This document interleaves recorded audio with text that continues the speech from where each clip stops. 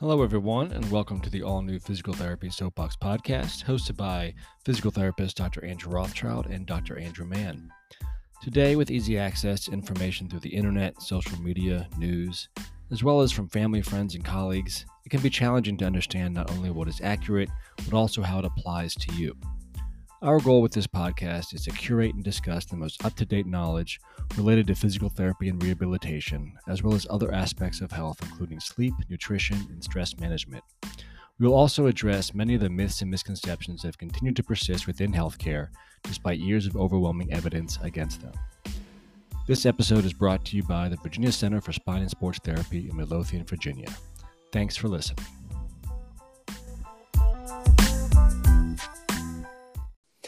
For our second episode, we want to get into the topic of physical therapy as a profession, because oftentimes it gets sort of lumped under like a whole treatment, and that can get very confusing. And not always, it can also give people a really negative misconception of physical therapy as a profession. And the example I usually like to use with people is, a common thing that people will say is, physical therapy didn't work for me, or doctors will say so-and-so failed physical therapy. But you don't ever hear somebody say, I failed cardiology, or dermatology didn't work for me. There are certain treatments that are provided by cardiologists or dermatologists that may or work great for some people, and certain ones don't work, or not the appropriate ones, or not everything works for everybody. But people don't stop going to a cardiologist or never go back to a cardiologist or seek out a different profession if the cardiac ablation didn't work well the first time for them. But physical therapists and physical therapy in general gets written off if things don't work. Underneath the umbrella of physical therapy, there's a lot of different treatments. There's some main core ones, and then even under that, there's more sort of sub things that you can kind of break it down. And the key is matching the right treatment for the right individual at the right time. And so we really wanted to kind of talk about that and really give people a broader understanding of that whole concept. Yeah. And I think that's one of the main goals of this podcast, is just to reveal all the inner workings of the profession from behind the curtain and let people know kind of exactly what's going on, what physical therapy is. I mean, I looked up a research study that I couldn't believe that was done in 2012 that showed that less than 7% of patients with musculoskeletal conditions saw a physical therapist. And more people probably know about, Brett Favre's copper compression wear than they know about physical therapy. So it's just a lack of knowledge out there in kind of the greater internet collective knowledge base of people of what physical therapy is, and that it's a profession and not a treatment, and that there's lots of different physical therapists out there. I mean, Dr. Rothschild and I consider ourselves the movement musculoskeletal experts in healthcare. And the fact that only 7% of people with that type of injury are accessing us is concerning, because we feel that we could help a lot of people. Avoid surgery, avoid medications, and things of that nature that are more expensive and potentially harmful. Yeah, and to that point, sort of what we've been dealing with, not the current COVID-19 pandemic, but over the last several years, we've been dealing with an opioid epidemic of people who have been prescribed and overprescribed and unnecessarily prescribed opioids that carry with them a severe and profound side effects, including death and potential of addiction and addiction to other substances when they're not able to access those drugs anymore. And even the CDC has stated that physical therapy should be one of the first line treatment professions for people with persistent pain. And so I think a lot of people, to your point, Andrew, people look at with musculoskeletal pain, they often defer to physicians like orthopedics, which sometimes is very appropriate. But if it's a non-surgical, non-trauma related issue, it's not often what is the best first approach, or medication. And even over-the-counter medications, Tylenol, anti-inflammatories, can certainly carry significant detrimental side effects that people don't really know about and doesn't get talked as much about because of the opioid epidemic. Yeah. Exercise is often more effective and does not have side effects other than maybe being sore. So we present a very low risk, effective option. It just takes a little bit more hard work and concerted effort, and it's not a magical pill. But in the long run, it's oftentimes much better for your health. Yeah. And the main side effects of exercise are moving better, being able to do more, possibly looking better, and being healthier in general. And those are really the big side effects. And it's also why a lot of when they do studies for medications, or they do studies for like the effectiveness in certain conditions, it's extremely rare when those things are compared to exercise, because they almost always will come out exactly the same, or exercise is better. And we're talking about things like blood pressure. We're talking about things like cholesterol, even for pain, like anti-inflammatories and even opioids, when compared to exercise, often are inferior. The medication is inferior to exercise for the condition. So you don't see those studies published by the companies who make these medicines, because they know what that outcome is going to be, and they don't want to put that out publicly. Yeah, and the antidepressants as well. I mean, with the mental health situation going on and the pandemic we're currently in, exercise has been shown to be just as effective as most antidepressants for people struggling with any sort of mood disorder or depression out there. So that's key too. Yeah, no, that's a great point. And that also kind of is a nice segue to another future episode that we have planned, is talking about all the different widespread benefits from exercise that we'll get into a lot more detail with. But you also brought up a really good point with, again, about access to physical therapy, and the fact that 7% of people with musculoskeletal issues and back pain often are only 7% are being seen by a physical therapist. And that is probably for a variety of reasons. One is just they don't know about physical therapy and what physical therapy can do. And part of that is the fault of ourselves, our own profession. I think we have to take some responsibility for that, in terms of not doing a good job kind of marketing and presenting the profession in a very sort of succinct way, as opposed to other professions. I think chiropractors have done a much better job sort of marketing what they do and associating themselves with like spinal pain and spinal issues and those kinds of things, for better or worse. I think probably more so for the worse. But physical therapists have not done that. And I think part of the problem with that is it's what we do is very diverse and very widespread. And we do things in a lot of different settings. We don't just treat one thing. So I think that's part of it that makes it tougher. And I think part of it, and you can speak a little bit more to this, Andrew, is just historically where sort of physical therapy came from, and how that has affected people's perceptions, I think, of the profession. Right. You hit on the perception of the public and the perception of patients on what physical therapy is a big limiting factor. And it seems to stem from the fact that we used to be a service that doctors ordered, right? We used to be an intervention, or just kind of like prescribing a pill. Your doctor prescribes you physical therapy, right? So it didn't really matter who your physical therapist was. It was all pretty vanilla treatment. You go lay on a hot pack, you get massaged. It wasn't a very advanced profession in the beginning, and it's come a long way to the point where direct access, which we'll have an episode on in the future, allows us to see patients without them even having to see a doctor first. So we're completely separate from doctors at this point. We're our own doctoring profession. And it's partially our fault. Like you said, we're not good at identifying ourselves to the public and presenting a coherent, well thought out plan of how to access physical therapy, or defining our role. And it's just, it can all kind of come down to what someone says when you ask them about their rehab or how's it going or where do you go. They say, I'm going to physical therapy. They don't say, I'm going to see my physical therapist, or I'm going to see Dr. Rothschild, or I'm going to see Dr. Mann. It's more based on this generic physical therapy is the same, whereas at this point it's so diverse, and there's so much different training and levels of training that it really matters who you're seeing. Yes, 100%.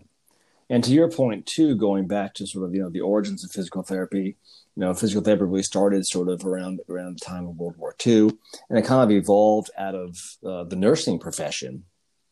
And it started with, and again, so nursing was always under physicians as well. And that's where physical therapy historically had been under physicians. And it was always something that, like you said, physicians ordered. Physical therapists were sort of subservient in that sense, but it's evolved now to be a completely different profession, much like other like dentistry is a different profession. And much like other specialties under medicine, cardiology, rheumatology, dermatology, whatever, physical therapy is its own autonomous profession. And with that, like you said, comes that ability. And that's available now in, I think, pretty much all 50 states to a certain degree. It's a little bit different state to state. In Virginia, where we are, we have 30 days. Ideally, it should be complete, total ability. But for now, we have 30 days where patients can come see us without needing a physician referral. And then also, we talked about some of the challenge with physical therapy is there's a lot of things and that we do, and we're in lots of different places. I mean, physical therapists are in the hospital. So, after surgeries or a stroke, or even now with people having be hospitalized because of COVID, physical therapists are on those front lines playing a role in trying to improve people's health in terms of getting up out of bed, getting active, getting mobile, doing exercises, trying to restore function, improve health, those kinds of things. And that's very different than what, you and I do. There's physical therapists that go to people's homes and do things, again, helping people negotiate stairs, recovering from surgery, recovering from other types of injuries, strokes, heart attacks, just being immobile for a long time. So you're doing stuff in the home. There's physical therapists in long-term care facilities. So again, people who have had strokes or brain injuries. There's neurological. There's a lot of PTs that do a lot of working with neurological patients, amputees. There's PTs who work with kids. And, there's all types of in pediatrics. There's all types of issues with sort of developmental delays, both physically and sort of cognitively.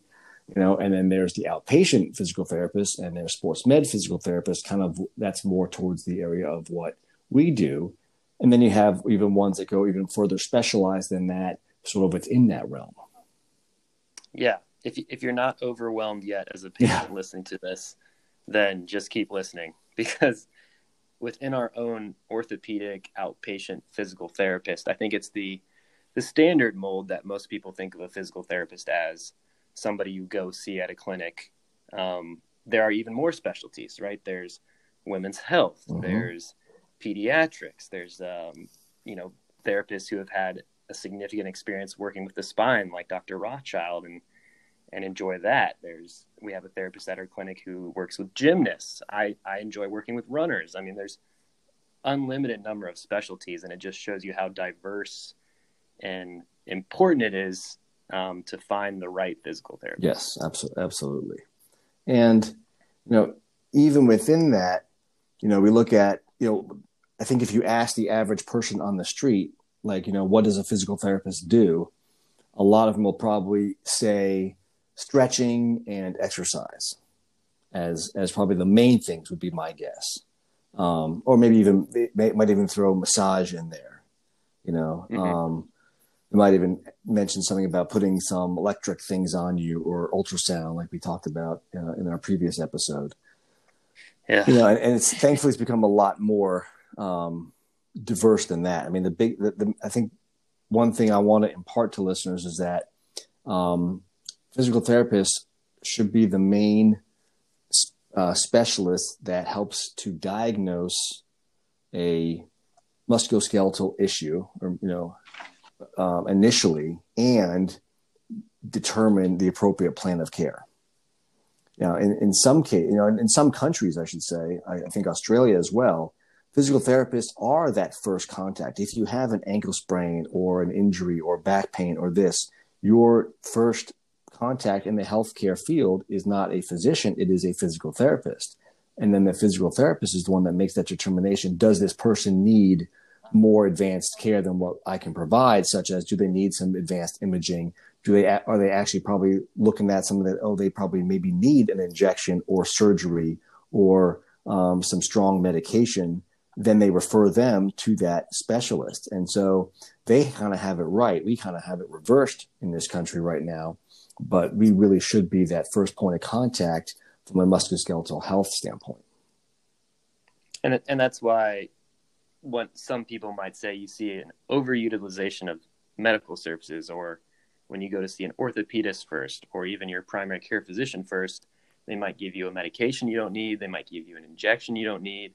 They might take imaging you don't need. And that can send you down a path that you never would have gone down if you would have just benefited from the conservative treatment of seeing a physical therapist, benefiting from some manual therapy, some exercise, some reassurance that nothing major was wrong. And it might have healed up a lot quicker in the long run. Yeah. And we're going to get into this, even the details with this even more in our next episode on direct access.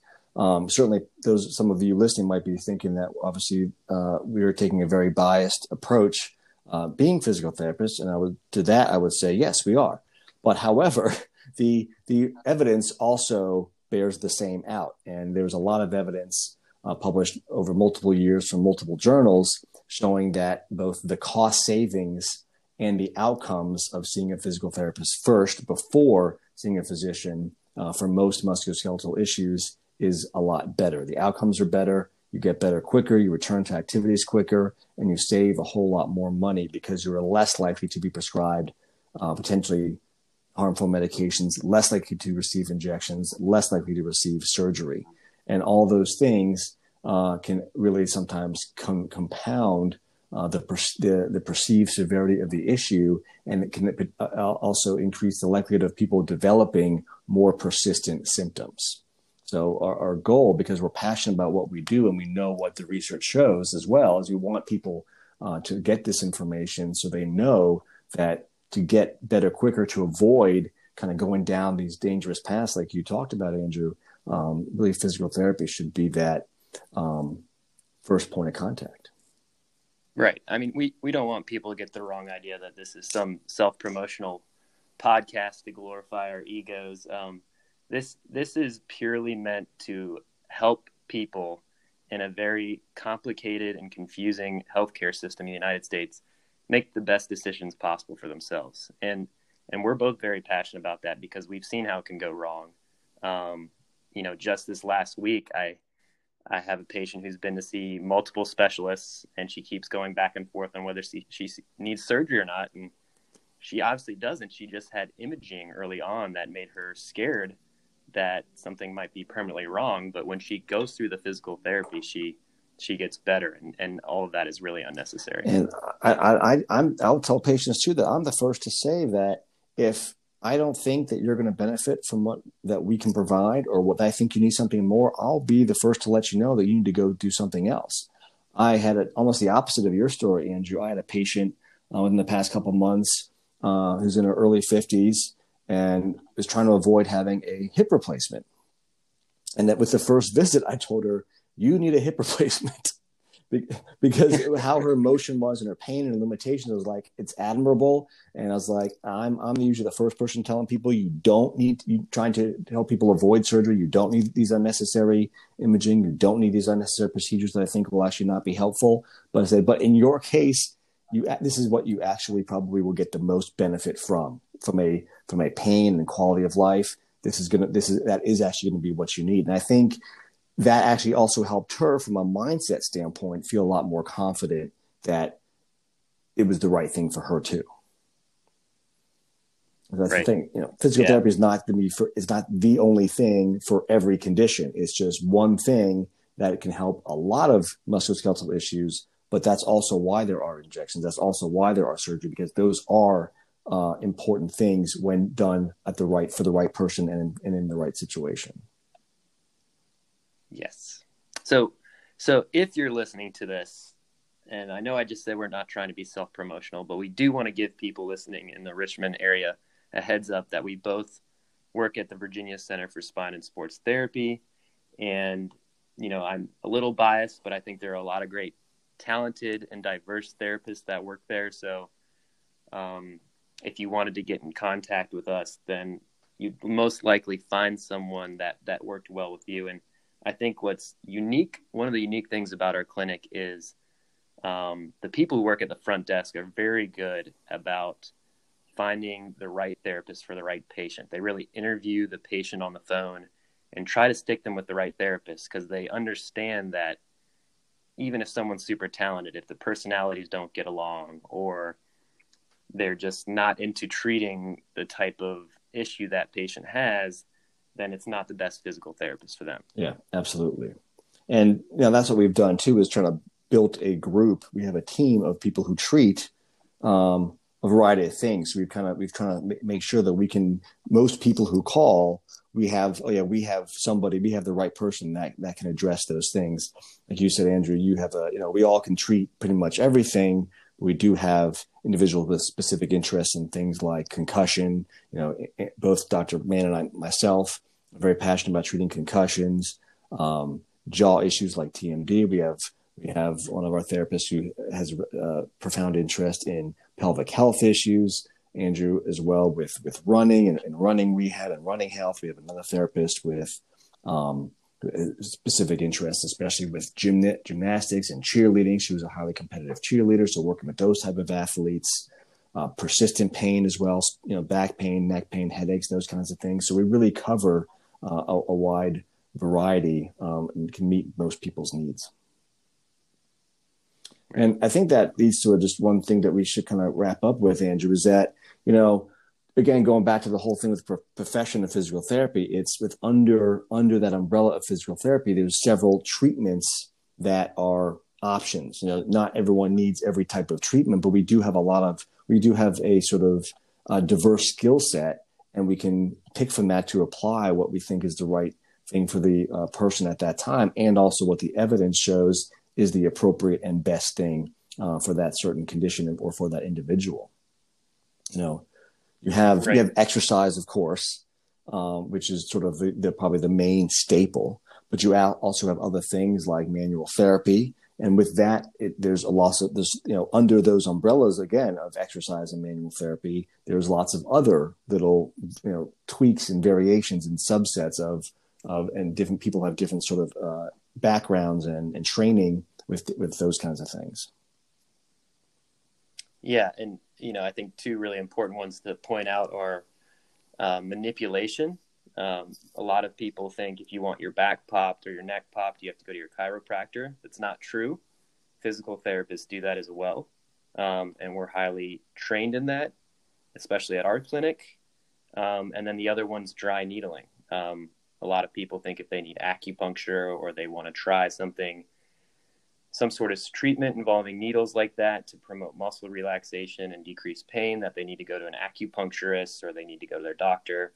Physical therapists do dry needling. And that can be very helpful too. And those are just some of the treatments we can apply to help you get better. Yeah. And we're going to we'll have a whole sort of, few episodes on exercise, not only what exercise is good for, but also just different types of exercise. And I think people sometimes have a fear about exercise or fear of movement sometimes. And that's really one of the big goals with sometimes movement and exercise that in terms of how we educate people about it or how we provide it is really trying to set people up for success and try and help people overcome their fears of movement, avoidance. A lot of people who've had persistent pain, they get stuck in this cycle of they have pain, so they avoid activities, so they're less active, which leads to more pain, which, so on and so forth. So really exposing people to different movements in a, safe environment to build confidence and to let them to kind of show that they can show themselves that they can do a lot more than they're capable of. I think that's one of the big goals of exercise.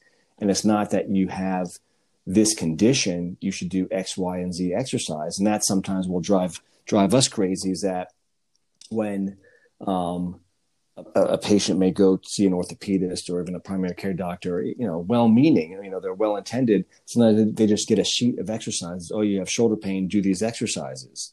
Exercise is really highly individualized. You have shoulder pain. Now I can list off the top of my head 50 different exercises that you could potentially do for shoulder pain, but which ones are the right ones for you as the individual? That's what we need to determine. And that's what we figure out kind of working together, what the right ones for you are, what's the right timing of the exercises, what's the right dosage of those exercises. And someone just giving you a sheet cannot really provide that for you. Yeah. If you really want to get under your physical therapist's skin, say they stretched you too aggressively or they gave you too much weight on your last exercise, just tell them that you've had physical therapy before and it didn't work, or your doctor gave you exercises and they didn't work, so you don't understand why they could help you. Because what we're trying to point out with this podcast is that every physical therapist is different. Every interaction you have, you go to an orthopedist for a consultation, you get their opinion.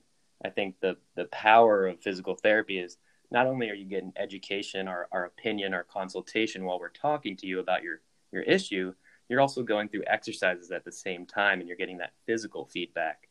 So it just provides multiple styles of learning at the same time. And you kind of brought up a good point, Andrew, whether you meant to or not, that at least made me think of something, is that the idea of, the people's perceptions of physical therapy I think historically, people will say pain and torture, right?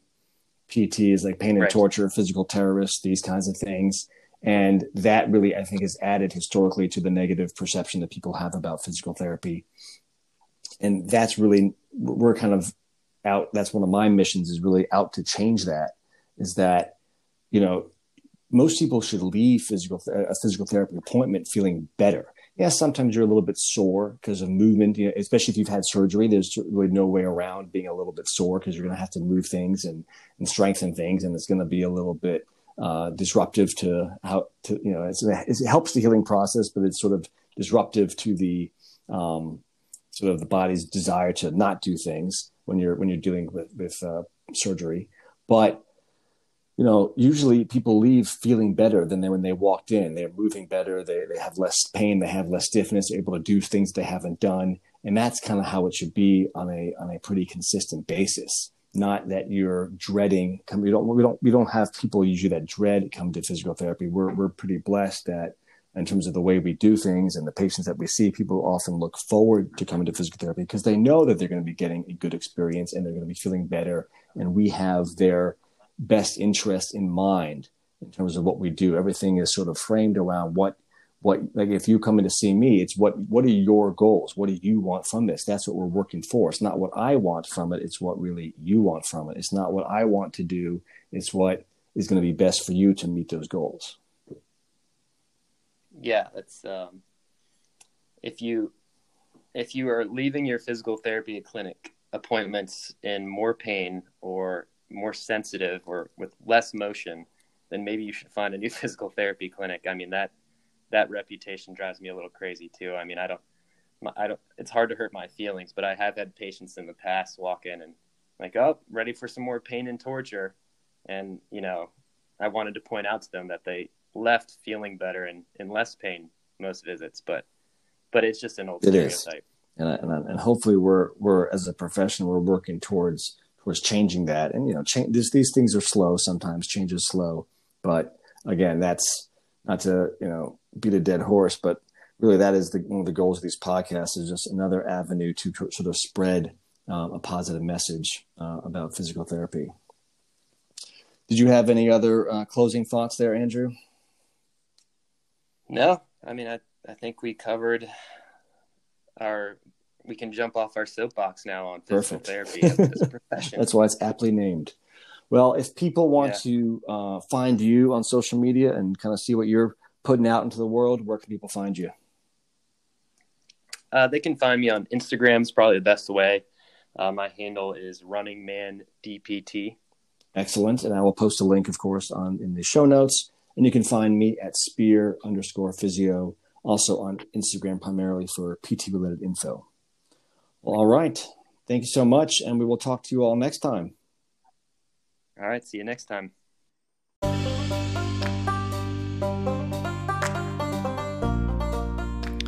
Thank you for listening to the Physical Therapy Soapbox podcast.